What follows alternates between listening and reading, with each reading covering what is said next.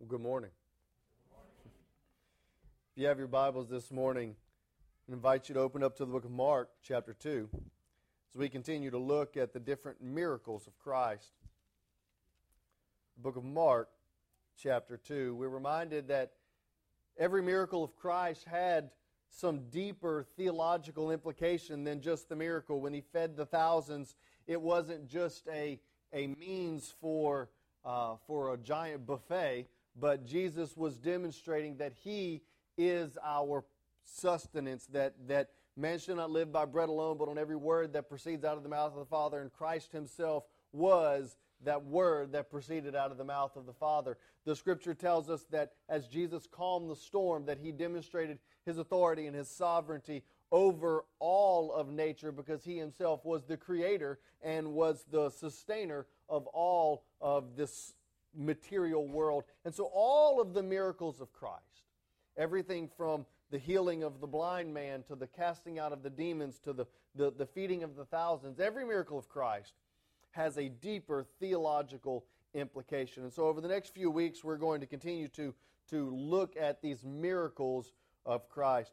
If you have your Bibles, Mark chapter 2, we're going to read verses 1 through 12 this morning. Mark chapter 2, verses 1 through 12. And when he had come back to Capernaum several days afterwards, it was heard that he was at home, and many were gathered there together, and so there was no longer room even near the door. And he was speaking the word to them, and they came, bringing to him a paralytic, carried by 4 men. Being unable to get to him because of the crowd, they removed a roof above him, and when they had dug an opening, they let down the pallet on which the paralytic was lying. Jesus, seeing their faith, said to the paralytic, "My son, your sins are forgiven." There were some of the scribes sitting there reasoning within their hearts, "Why does this man speak that way? He is blaspheming. Who can forgive sins but God alone?" Immediately Jesus, aware in his spirit that they were reasoning that way within themselves, said to them, "You're reasoning about these things in your heart. Which is easier to say to the paralytic, 'Your sins are forgiven,' or to say, 'Arise, take up your pallet and walk'? But in order that you may know that the Son of Man has authority on earth to forgive sins," he says to the paralytic, "I say to you, rise, take up your pallet and go home."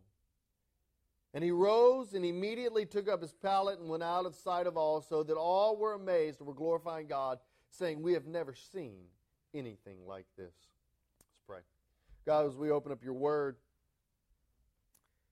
Lord, may we see your providence, your goodness, your grace, your mercy demonstrated in this passage. Lord, may we see the different applications that you have for us. Lord, I pray this morning that my opinions, my convictions be set aside so that the Word of God may have its intended result, Lord, to convict men of sin and to bring believers into obedience.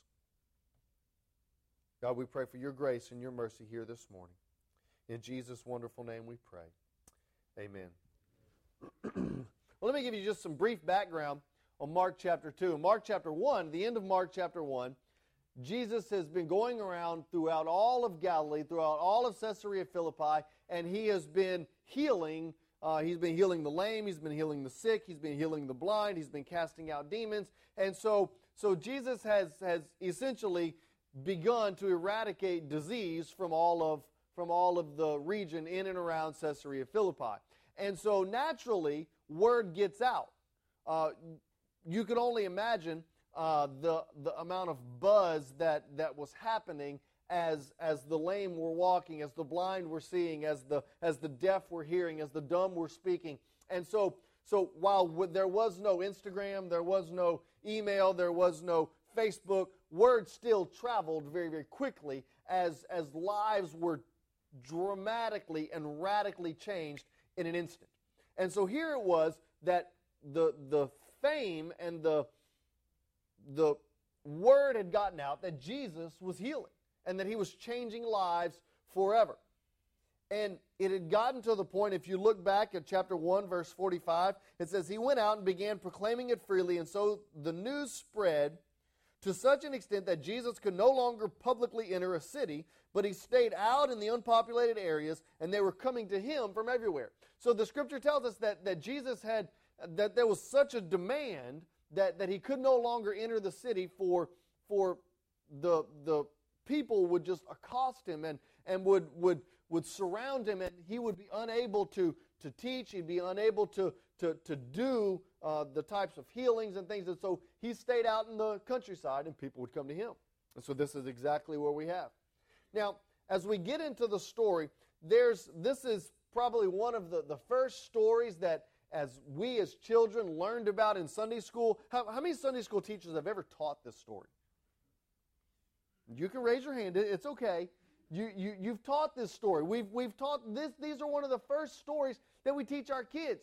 And what's the first application we teach our kids? Look, their friends brought their friends to Jesus. And that is a timeless application. Here were four men who had a friend. They had someone that they knew that was in great need. He was paralyzed. He couldn't walk. We don't know if he was a quadriplegic, a paraplegic. We don't know if he had spina bifida. We don't know what the deal was, but we know this man couldn't walk. And so their friend heard that there was this guy named Jesus in Caesarea Philippi in Galilee, and he was healing people. And they said, look, man, we got to go see this guy, Jesus. He said, there's a problem, man. I can't walk. He said, don't worry, we'll get you there. And so they exhausted their resources, their energy, and their effort, and they got their friend to Jesus. Now, there's a simple application. Friends bring their friends to where they can be healed. It's simple, it's obvious, but so simple and so obvious it is that we don't do it. Many of us are sitting here this morning and we're looking around and now granted there are people who are on vacation and people who aren't here, but there's a lot of empty spots in these pews. And I know that every one of your coworkers, every one of your family members, every one of your friends, every one of your acquaintances don't know Christ. I know that they're going through difficult times in their lives. I know they're going through divorce. They're going through, they're having relationship problems. They're going through hardships. They're going through sickness, through illness, through pain.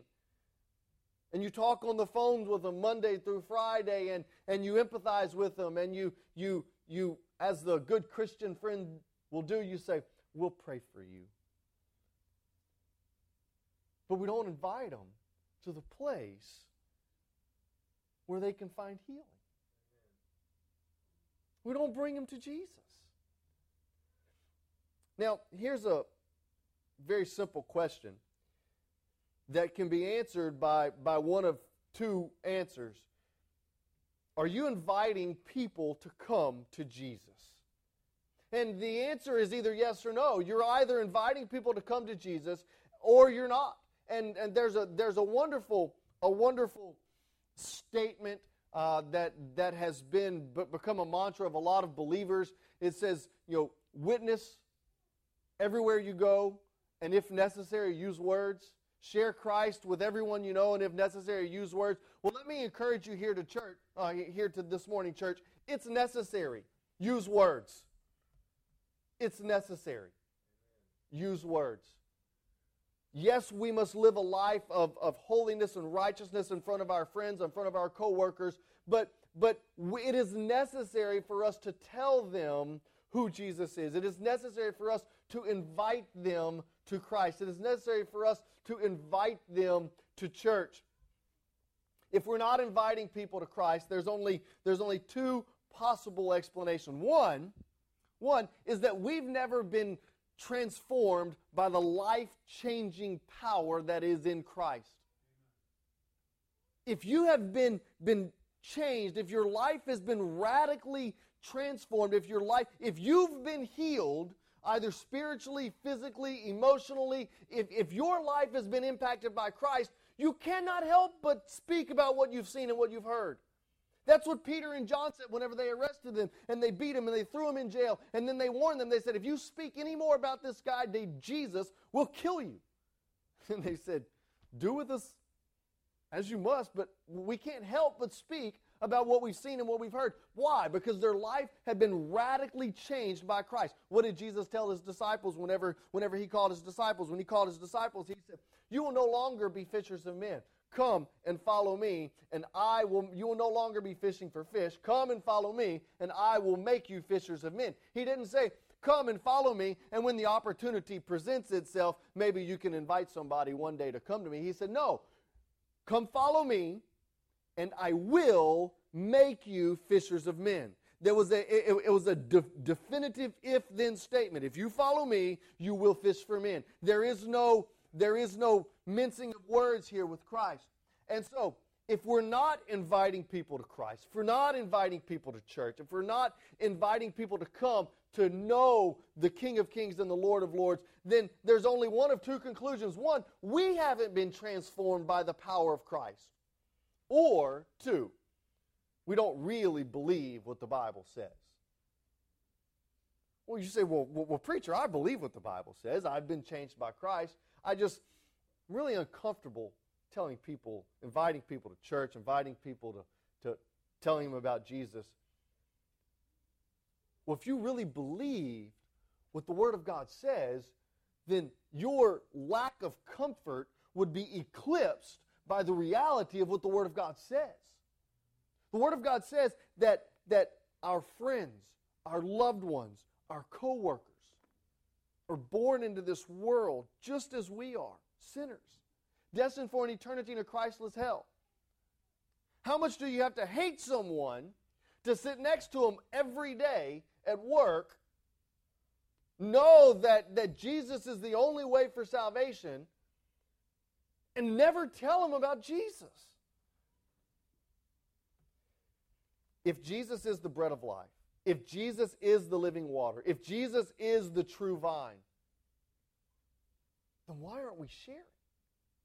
If God's Word is the lamp unto my feet and a light unto my path, if God's Word is water to a thirsty soul, then why aren't we sharing? Why aren't we inviting? You know, every time in Scripture, there's a miraculous encounter with Christ. The Scripture says they went away praising God. They went away giving God the glory. Every time in Scripture. We see it here. Every time there was a miracle, every time there was a life-changing epiphanic moment where Christ changed someone's life, the Scripture says they went away praising God. So oftentimes, we just go away. We show up for church. We have a wonderful worship experience. We fellowship with other believers. We're fed spiritually. We're encouraged. And then we go away. When we go to work, we go to the ball field, we go to our family, we go to Piccadilly, we just go away. If we encounter Christ, we cannot help but share. His friends, Mark chapter 2, his friends told their friends about Jesus. His friends brought their paralytic to this man whom they knew would change their life. So, the friends and the paralytic. Now, they show up. Now, I don't want us to miss the theological implication here. Verse 4. And being unable to get to him because of the crowd, they removed the roof, and they removed the roof above him, and when they had dug an opening, they let down the pallet on which their paralytic friend was lying. Why? Why did they go to this person whom they never met, dig a hole in his roof, and drop this guy who's lame, who's paralyzed, down in front of Jesus? Because they believed what they had heard, that Jesus was going around through all the countryside, and he was healing, he was curing, he was healing the lame, he was healing the blind, he was the deaf hear, the dumb speak, the hungry were being fed. There was healing in this man Jesus. And so they believed that their friend would be healed by the miraculous touch of this man they called Jesus of Nazareth. Now, they come to Jesus, the paralyzed man. Now we don't know whether or not the paralyzed man heard about Jesus and called up his friends and said, hey man, you got to get me to go see this guy Jesus, because if I can see this guy Jesus, maybe one day I can walk. Or whether the friends said, there's this guy Jesus, and they if we can just bring little Johnny over to go see over to go see Jesus, then maybe little Johnny will be able to walk. We don't know who instigated the meeting between the paralytic man and Jesus, but we know that it was instigated because they heard this guy Jesus was healing people. And they believed that their friend's greatest need was his physical healing. And many of us come to church this morning. Many of us are going to leave church today, and we're going to believe that our greatest need is something in this physical, material world. If I just had a better job, if I just had more money, if I just had a better marriage, if I just had a better relationship with my parents, if I just had fill in the blank. We think that our greatest need is in this material, physical world. And that's how we live our lives. We live our lives chasing what it is that we believe that we need. We need X, Y, or Z, and we spend our time, our energy, our effort. We go to Barnes & Noble and we buy books on how to become a better leader, how to become more successful, how to fix our relationships. We spend time, energy, and resources trying to get what we think we need. And then we'll come to church and we'll come down to the altar and we'll hit our knees praying for what we think we need. Notice Jesus' response. They come to Jesus. They believe. This paralytic man, his friends believe his greatest need is healing. His greatest need is physical healing for his legs. Verse 5, Jesus, seeing their faith, said to the paralytic man, "My son, your sins are forgiven." I imagine the guy, as well as his friends, respond by saying, "Well, that's great. What about his legs?" How many times have we come to Christ? We come to church. The Word of God is spoken. And we say, "Well, that's great, but what about my promotion? That's great, but what about my grandma?" We come and we have these preconceived ideas of what we think we need, and whenever God's Word is applied to our lives, we say, "Thanks, God, but that's not really what I was looking for. Thanks, God, I know you want me to trust you. I know you want me to place my faith in you, but if you could really do X, Y, and Z for me, that would be really great."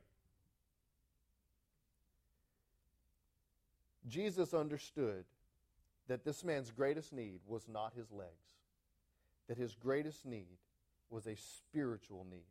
His greatest need was that of a Savior. His greatest need was that of forgiveness, because as this man stood, or laid rather, as this man was there before Christ, he lay there condemned. Matthew chapter 10, verse 28, we see Jesus says this.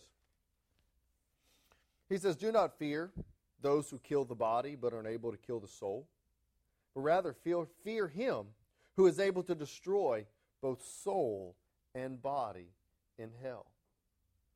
John chapter 3, verse 18 and 19. We all know John chapter 3, verse 16. It says, "For God so loved the world who gave his only begotten Son. Whosoever should believe in him should not perish but have everlasting life." And we want to stop reading right there because that's just so nice and makes for a great postcard. But if you keep reading, verse 18, it said, "He who believes in him is not judged. But he who does not believe has been judged or been condemned already." Verse 19, "And this is the judgment, that the light has come into the world, and men love darkness rather than the light, for their deeds were evil." Ephesians chapter 2, verses 1. Paul writes to the church at Ephesus, and just as he's encouraging the church, this is how he encourages them. Ephesians chapter 2, verse 1, he says, "You were all dead in your trespasses and sin." You were dead in your trespasses and sin. In verse 3, it says, "And among them we too also formerly lived in the lust of our flesh, indulging the desires of our flesh, and our mind were by nature," we were born into this world by nature, "children of wrath, The Scripture tells us in Romans chapter 7, as Paul illustrates this, he says, I do the very things I don't want to do, and the very things that I want to do, I don't do. Romans chapter 7, verses 19 and 20. He says, for the good that I wish to do, for the good that I wish, I do not do, but I practice the very evil that I do not wish. But if I am doing the very things that I do not wish, I am no longer the one doing it, but it is sin which dwells in me. And if we are all honest with ourselves, we exemplify these very passages. We don't do what we ought to do, and we do what we shouldn't do. If you can't say amen, at least you can say ouch. You know, the Scripture it's plain and it's clear. Our greatest need is not what we think it is. We think our greatest need is for something in this material world, for something in this physical world, but the Scripture tells us very clear that we're going to stand before God and we're going to spend eternity somewhere. Either in heaven in glory with God or in a place that the Bible calls hell in torment and torture. And that's a long time. We're on this earth 70, 80, 90 years if we're blessed. 70, 80, 90 years versus an eternity. Our greatest need is not in this physical world. Our greatest need is in the eternal, is in the life that is to come. And the only way that we will spend eternity in the glory and the glory of heaven and with the God who loves us and gave Himself for us is if we find forgiveness, if we find grace, if we find mercy. And so here was this man who thought his greatest need was his physical need, and Jesus said, your spiritual need is so much greater. Your sin is forgiven. Now, it's important for us to understand that Christ did not simply say, your sins are forgiven, have a nice day. But Jesus saw this man's spiritual need as his greatest need. But in order that this man may understand his spiritual need, Jesus met his physical need. See, so oftentimes, as Christians, somebody will come to us and life has just kicked them in the teeth. And how many of you know that sometimes life just kicks you in the teeth? I mean, you know, whether it's financially, whether it's through your family, whether it's through relationships, whether it's through your workplace, sometimes life just kicks you in the teeth. And you turn around and everything was wonderful on Monday, and then on Tuesday morning you look around and you say, what happened? What happened? And you know, when life kicks us in the teeth, it's hard for us as humans to realize, well, that's okay. Everything on this earth doesn't matter anyway. Because it does. Because while we're only here 70, 80, 90 years, we're still here 70, 80, 90 years. And we've still got to live in the world that we live in. And we have family, and we have friends, and we have loved ones, and we have children. Whenever somebody comes to us, and we have it all the time, they come to us at church, life has kicked them in the teeth. They're being evicted from their apartment, or they can't pay their electricity bill, or their car's broken down, or their wife left them. Fill in the blank. It's always a temptation of the pastor to sit down with them, pray with them, give them a gospel tract, and say, you know, your greatest need is not your electricity bill. Your greatest need isn't that you need gas in your car. Your greatest need is you need Jesus. You pray with them, say, have a nice day. But if you don't put gas in their car, they don't care what you have to say. If you don't feed their kids, they don't care what you have to say. If they're like, if they take this gospel tract home and the Word of God home and they go sit in a dark apartment, it's awful hard for them to see the grace and the mercy of the Lord Jesus Christ as they come to a place that is supposed to be a lighthouse, a place that is supposed to be a hospital for sinners, and then go home and say, but I got the Bible.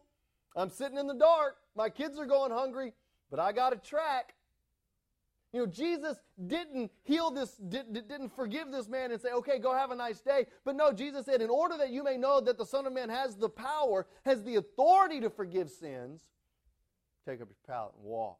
Jesus met both the spiritual need and the physical need. Church, we can't sit on our pious platitudes and tell people how this world has nothing for me and we need to be looking to the world that is to come, and tell our friends and our loved ones and our co-workers that Jesus has the answers, and that Jesus is the way, the truth, and the life, that He is the bread of life, that He is the true vine, that He is the living water, and say, have a nice day. No, we've got to meet them where they are. We've got to meet their physical needs. James chapter 2, verse 17 and 18. James says it like this. He says, you show me your faith apart from your works. Look at verse 17. He said, even so, faith, if it has no works, is dead by itself. Verse 18. Someone may say, I have faith. I say, I have works. Show me your faith without works, and I'll show you my faith by my works. Church, if we want to impact the world that we live in, if you want to impact your co-workers, if you want to impact your friends, your loved ones, if you want to impact those moms and dads that are at the ball field with you, show them your faith by your works. Share the gospel at all times. And when necessary, and it's always necessary, use words. When they're sitting at the ball fields and they're telling you how their laundry is piling up because their washing machine broke and they don't know what they're going to do because their husband just got laid off. Meet the physical need. Hey, why don't you bring your laundry over to my house? My washing machine works just fine. We'll wash clothes. And as you're washing clothes, you have an opportunity to share with them about Christ. You say, I can't even begin to tell somebody about Jesus. You don't have to. Tell them how Christ changed your life. You don't need to memorize a bunch of passages of Scripture and have a 5-point outline. Tell them about how Jesus changed your life and say, hey, come to church with me. It's important that we see that Christ met the physical need as well as the spiritual need. Now, it's not enough simply to give someone a hot meal. It's not enough simply to give someone a gospel tract. We must give them bread and introduce them to the bread of life. They go hand in hand. Apart from meeting their spiritual need, all you are is the American Red Cross. Apart from meeting their physical need, all you are is a Pharisee that passed by the Good Samaritan, that passed by the man who was beaten and left on the side of the road. So our responsibility, church, our responsibility is to sow the seed of the gospel. Now let me encourage you with this. The fruit of the gospel is not your responsibility. The fruit of the gospel, bringing men and women unto salvation, is not your job. It's not your responsibility. Our responsibility is to be light in a dark place. Jesus says, so let your light so shine before men so that they may see your good works and glorify your Father in heaven. Our responsibility is to live like Jesus. Our responsibility is to tell others about Jesus. Our responsibility is to meet physical needs. Our responsibility is to meet spiritual needs. It's Jesus' responsibility to bring on salvation. Mark chapter 4, just a couple verses later, Mark chapter 4, verse 26 and 27, Jesus is telling a parable. And he says it like this. He said, the kingdom of God is like a man who casts seed upon the soil and goes to bed at night. Gets up by day and the seed sprouts and grows, how he himself does not know. The farmer does nothing but sow the seed. And then he goes to sleep. He sows and then he sleeps. Your job, church, is to sow. And then rest in the reality that God is the one who is bringing the harvest. When our lives are changed and needs are met, God receives glory. You say, but preacher, I'm just a plumber. I'm just a mechanic. I'm just an insurance salesman. I don't know anything about this whole sharing the gospel stuff. That's why he wants to use you. People don't like to listen to preachers. They don't trust preachers. They've seen them on TV. They've seen them lie. They've seen them cheat. They've seen them steal. They don't trust them. But you know who they trust? They trust the guy that lived next door to them, that feeds their dog when they goes out of town. They trust the guy that they've been working next to for the last 14 years.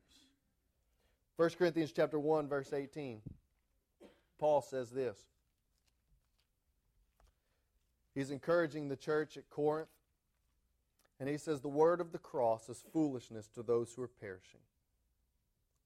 To us who are being saved is the power of God. For it is written, I will destroy the wisdom of the wise, and the cleverness of the clever I will set aside. Where's the wise man? Where's the scribe? Where's the debater of this age? Has not God made foolish the wisdom of this world? Look at verse 21. For since the wisdom of God